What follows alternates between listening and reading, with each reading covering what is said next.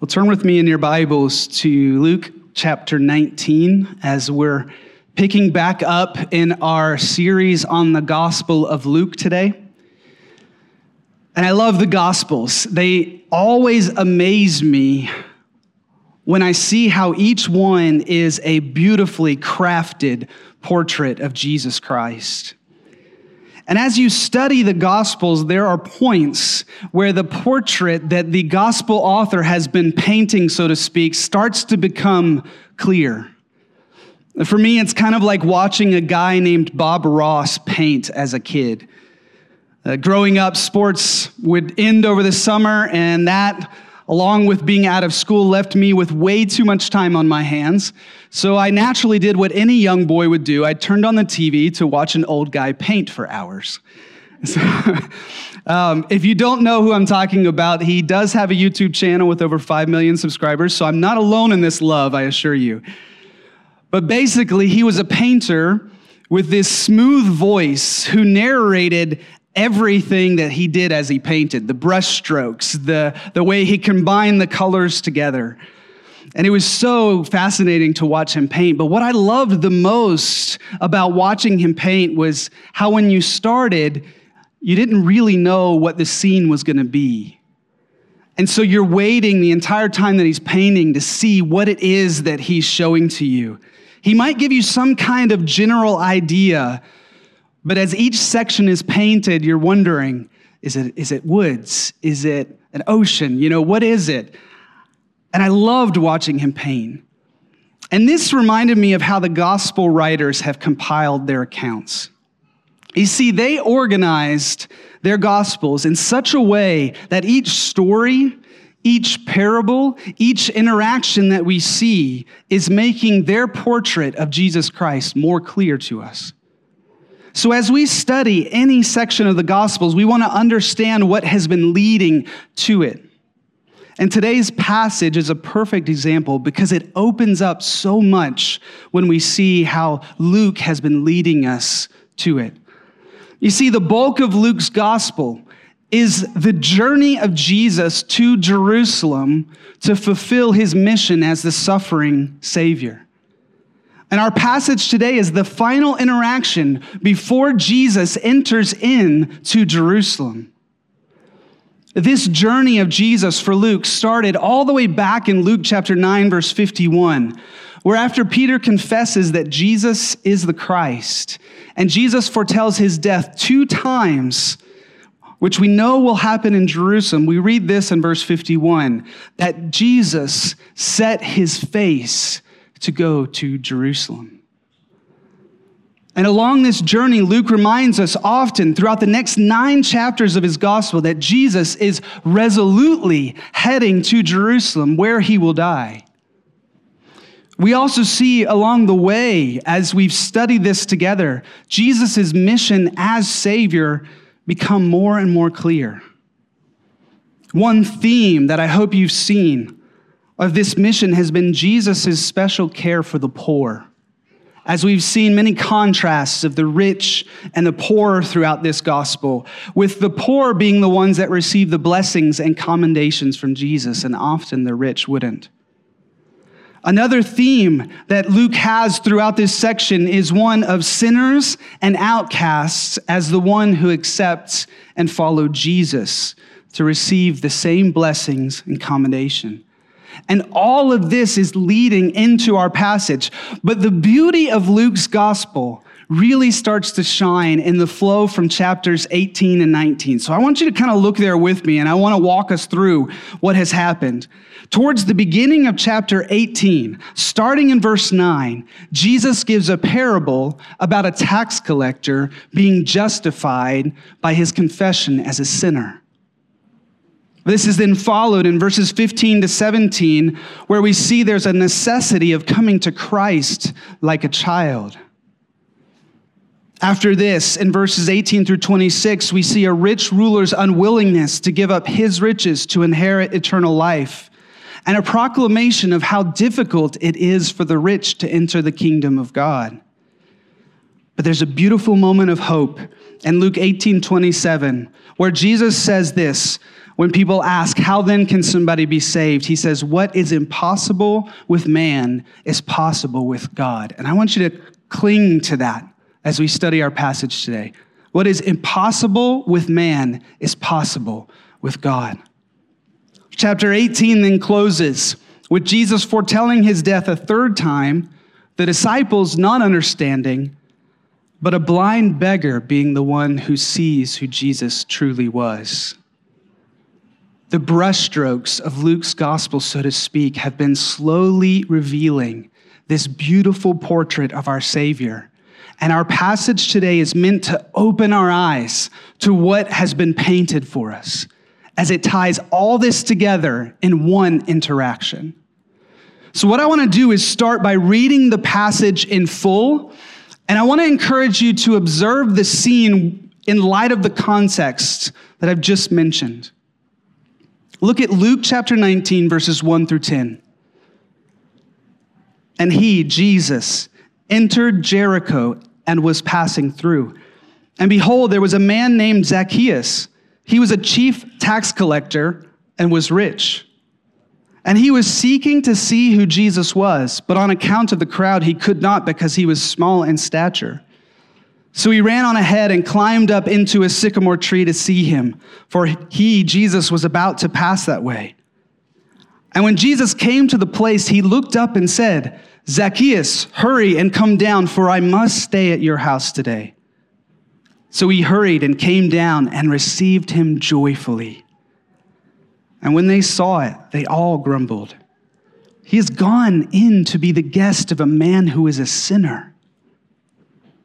And Zacchaeus stood and said to the Lord, Behold, Lord, the half of my goods I give to the poor. And if I have defrauded anyone of anything, I restore it fourfold.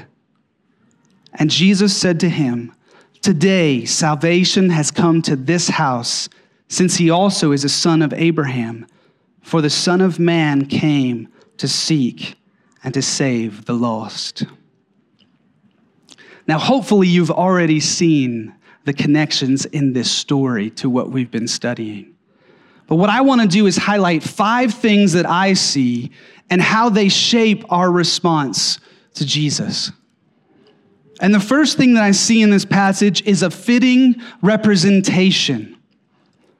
Look closely at the details that Luke gives in verses 1 and 2.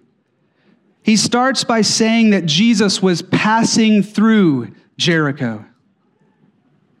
You see, this is another pointer to the fact that Jesus was determined to go to Jerusalem. That's where he's heading. He's passing through Jericho. But I think the comment about passing through is really interesting if you think about it. Because it's tempting to think that Jesus had no plans in Jericho, and that this interaction is somehow an interruption in Jesus' path to Jerusalem. But when we look closer at the passage, we see that Jesus knew Zacchaeus and that he had plans for him all along. So what I think Luke is doing in this opening is he's subtly building the surprise at the interaction that Jesus has with Zacchaeus, so that when we get there, we're like, what?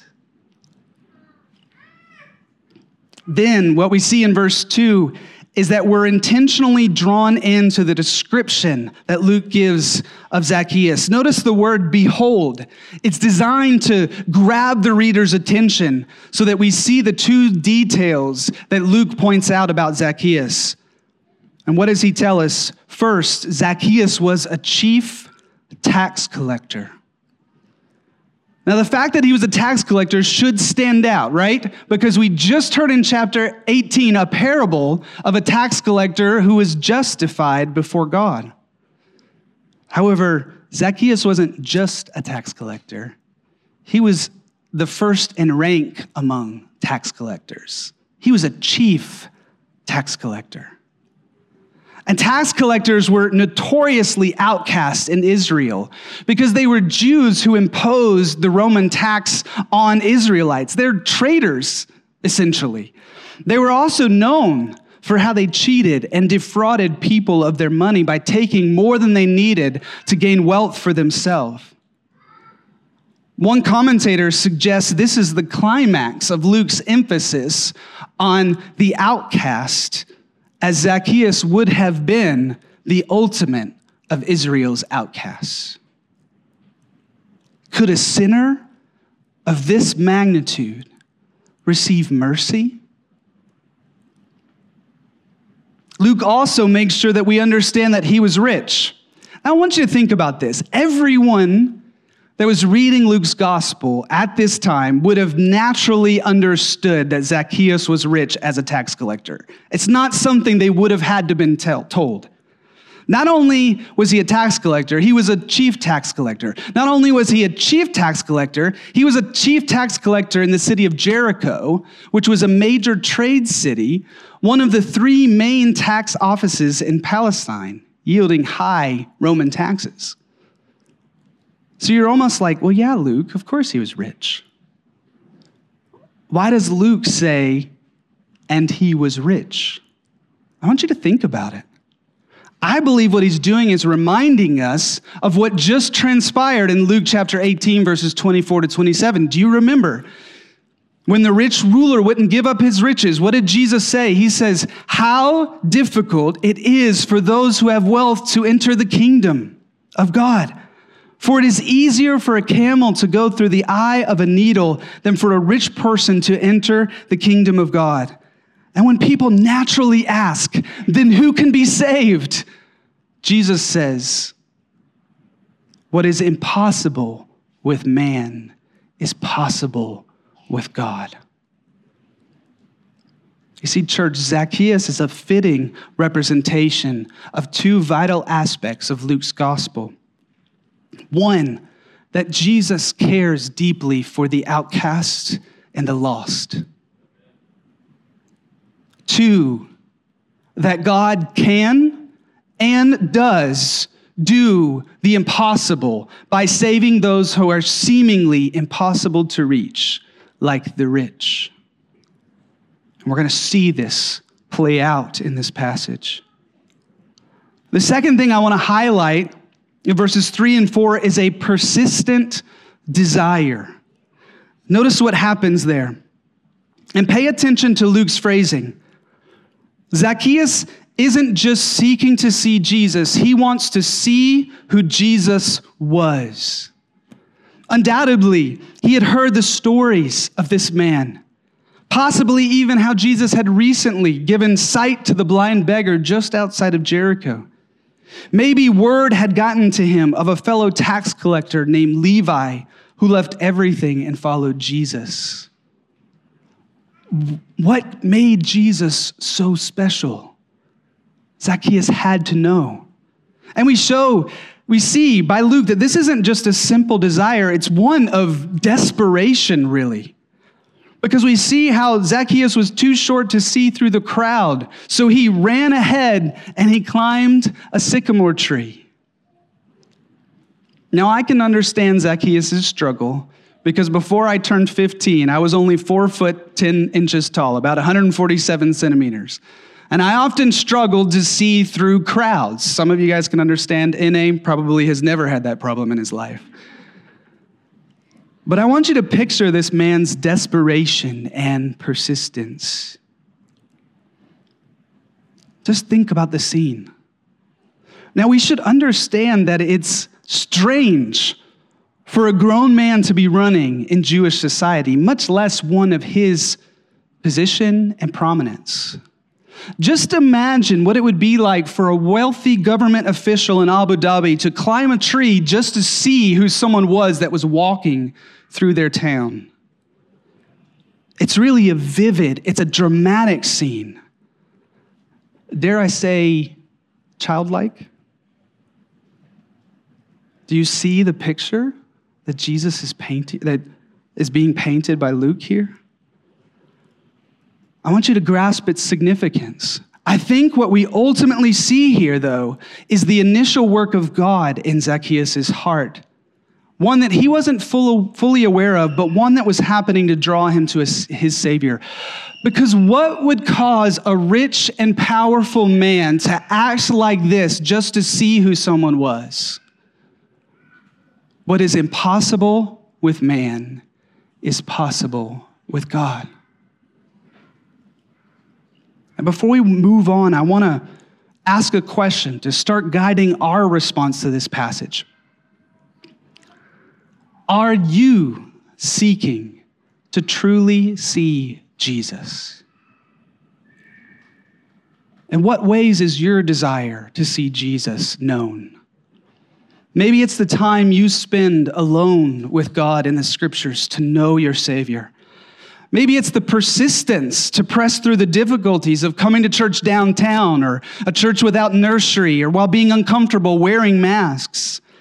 Maybe it's the dedication that you give to spend time with other believers at home group or DNA or in other moments of fellowship to see Jesus in them. Or maybe, sadly, you aren't trying that hard to see Jesus at all. I want to challenge you. Let the persistent desire that you see in Zacchaeus today challenge you to press harder to know your Savior. He's everything that we need. The next thing I want to highlight is found in verse 5. This is the shift in this interaction. And here we see a purposeful Savior. Pay close attention to what happens in verse 5. In fact, Natalie, can you put that back on the screen? I'm just going to read it again. And when Jesus came to the place, he looked up and said to him, Zacchaeus, hurry and come down, for I must stay at your house today. This is really a fascinating resolution to Zacchaeus' problem and desire to see Jesus.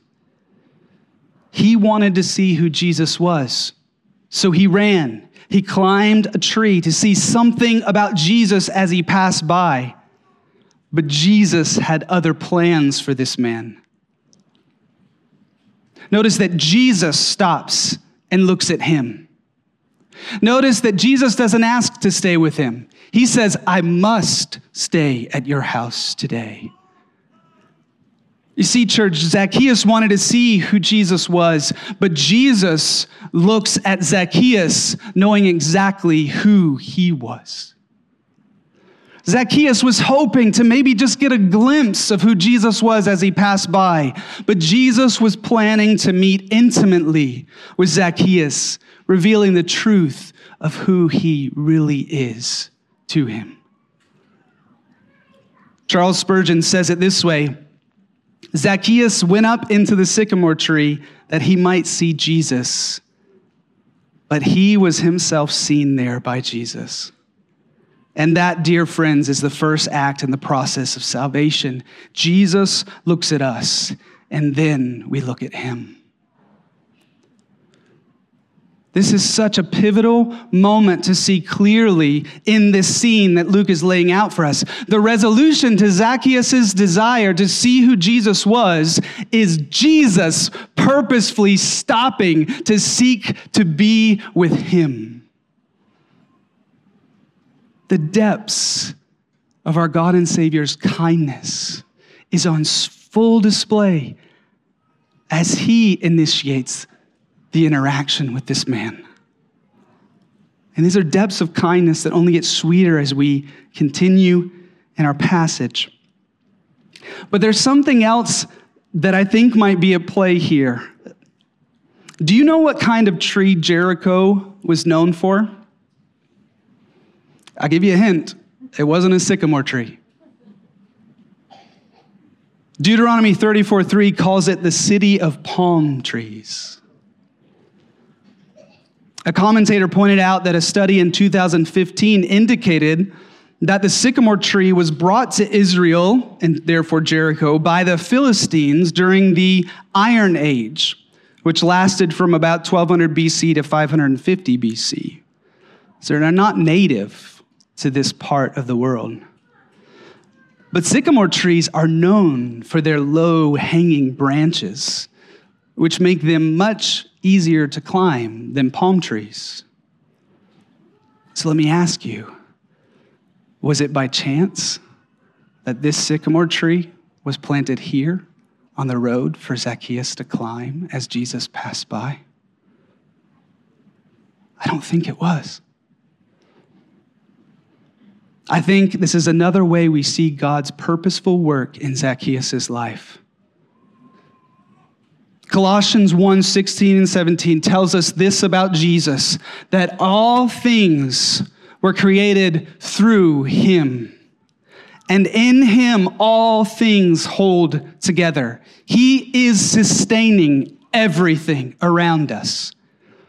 So the tree was there at this spot, created and sustained by the same God who knew who Zacchaeus was, looked him in the eyes, and was determined to stay with him.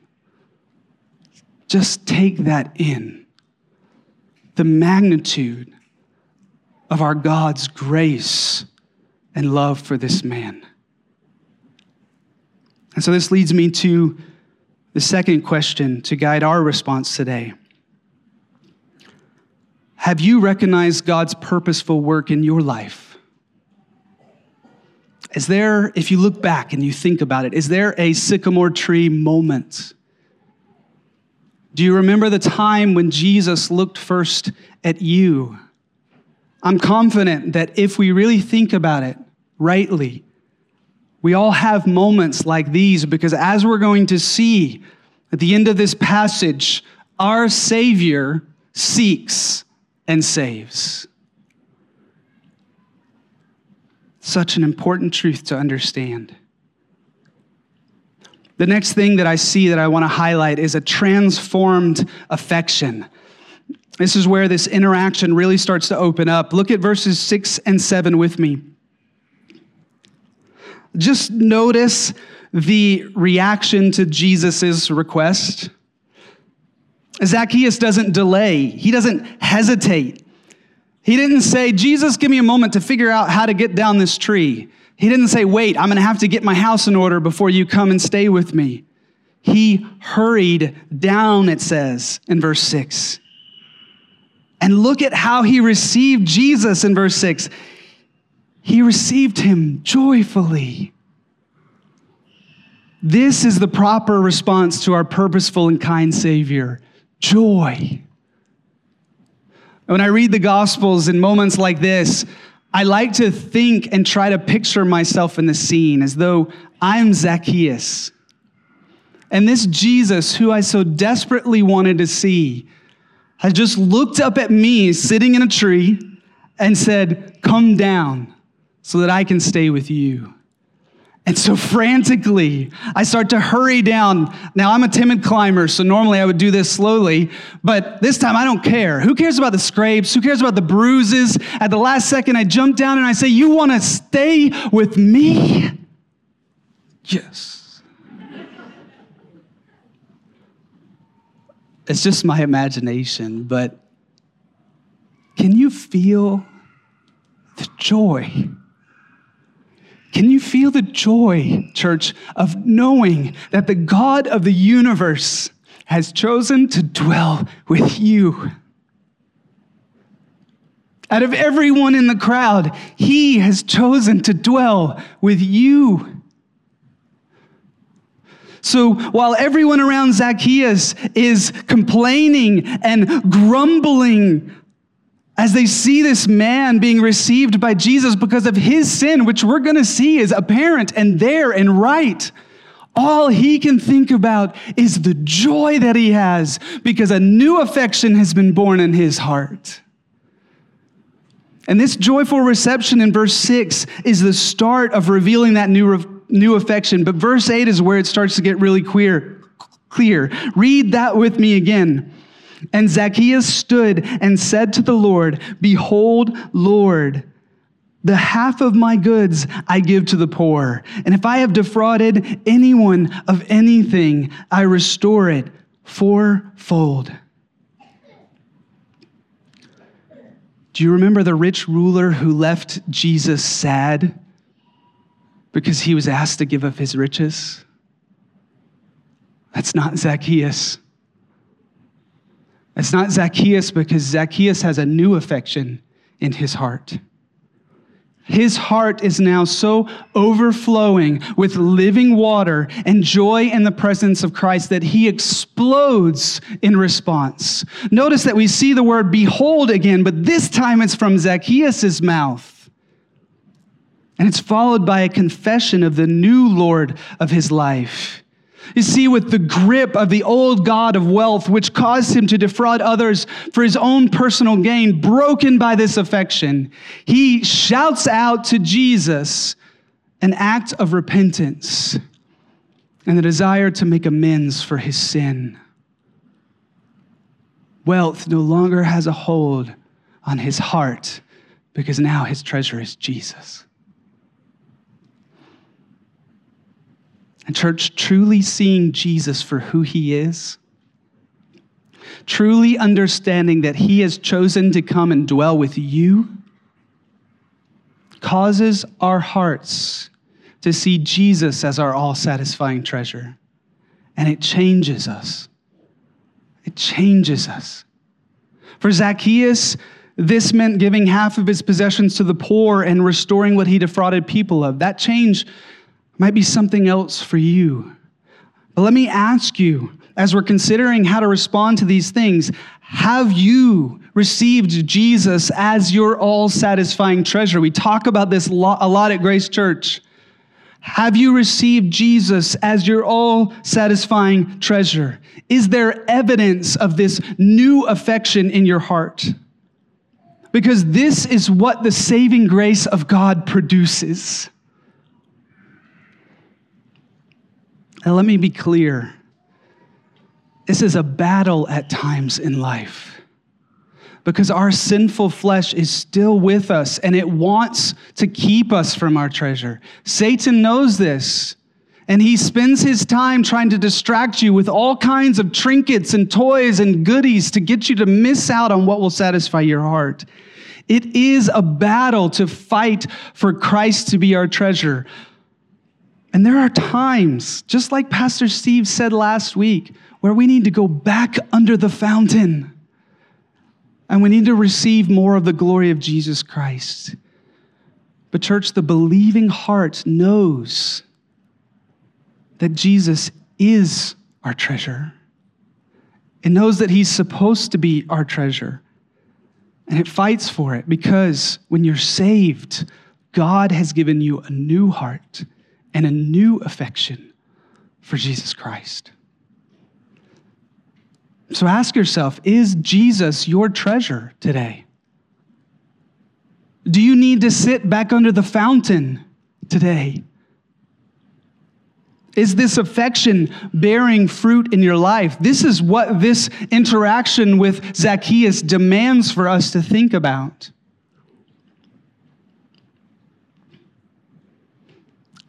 There's one more thing to highlight in verses 9 through 10. I think it's actually so helpful for sitting under the fountain. What I see here is an astonishing declaration. Oh, I want to encourage you, set your hearts on the words of these verses. Just soak them in. And Jesus said to him, "Today salvation has come to this house, since he also is a son of Abraham. For the Son of Man came to seek and to save the lost." I don't want to get lost in the language of verse 9. This is not a moment to debate whether Zacchaeus' whole house is saved. It's not a point to try to articulate that somehow Zacchaeus' works might have earned him salvation. No, if we take it for face value, which is what we should do, it is simply Jesus pointing out that Zacchaeus' response shows that salvation has come to him. Now, what's interesting about this passage, as I was thinking about it, is we see sin mentioned. Zacchaeus is called a sinner. We see salvation mentioned here. But did you notice that we never see faith mentioned? Such a strange thing to have a passage like this so geared on salvation and we don't see faith mentioned. However, I believe Jesus' declaration here is saying, do you see this man's faith? He wouldn't have done this without it. He's a true child of Abraham who lives by faith. But that's not the astonishing part of this declaration. Notice the phrasing by Jesus. He says, salvation has come to him. Zacchaeus didn't earn salvation. It came to him. Jesus looked at him in his desperate need and came to dwell with him. And this is confirmed in verse 10 because this is the reason Jesus can declare that salvation has come to him. He says, for or because the Son of Man came to seek and to save the lost. Salvation has come to Zacchaeus because Jesus is the Son of Man who came to seek and save those who are lost. One of the first things I highlighted was Zacchaeus as a fitting representation, and really he's a representation of all of humanity. We were all lost. We were all without hope of entering the kingdom of heaven. Don't get confused. While it might not be from defrauding people as a tax collector or being deceived by the deceitfulness of riches, there is something in each one of us that says we are lost. We have turned away from God. We have turned away from our treasure. Our sin has kept us from this holy and awesome and wonderful and majestic and glorious and beautiful Savior. And we had no hope. And Jesus came not just to provide a way for you to find your way to salvation. No, he came to seek you out and to save you. He has pursued you with a relentless love. He has sought you and he has brought salvation to you. This is what this interaction in Luke's gospel is meant to show us. It's revealing the mission of Jesus in his saviorness. I don't know if that's a word. The Son of Man came to seek and save the lost. Let that sink in. The Son of Man came to seek and save the lost. And you were the lost. So let me end with one more question to consider in response. Do you marvel? Do you marvel at the fact that Jesus came to seek and to save you? Such a beautiful truth. We do see Zacchaeus seeking and receiving Jesus. This is happening for sure. I'm not getting there. But the goal of Luke in this passage, what Luke is after here, is to open your eyes to see that Jesus first sought and saved you. And this is such a beautiful truth. God doesn't sit just passively waiting. He loves you too much for that. You know, our God is always actively and purposefully pursuing. That's the beauty of the gospel. God didn't wait for us to get our act together. He came, he interceded, he sought, and he saved. Romans 5:8 says this, but God shows his love for us in that while we were still sinners, Christ died for us. Listen to this. One of the great prophetic pointers we may know in this room to the new covenant that Jesus would institute is found in Ezekiel chapter 36. But 2 chapters before this is what the Lord said in Ezekiel 34:6 and 11.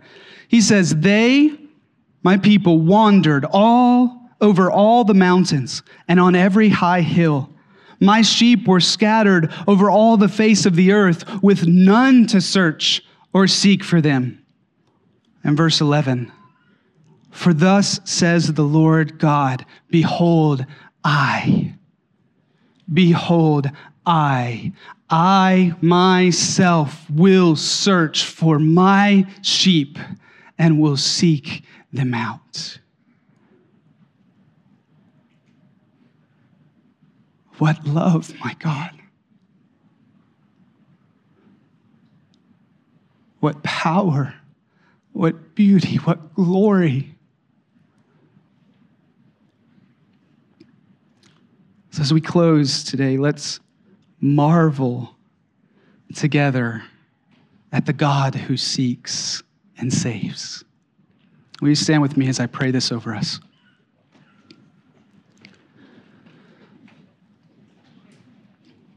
Our Father in heaven, hallowed be your name. Make your name so much greater on our hearts in this moment than it was before we arrived here today, that we are amazed by who you are.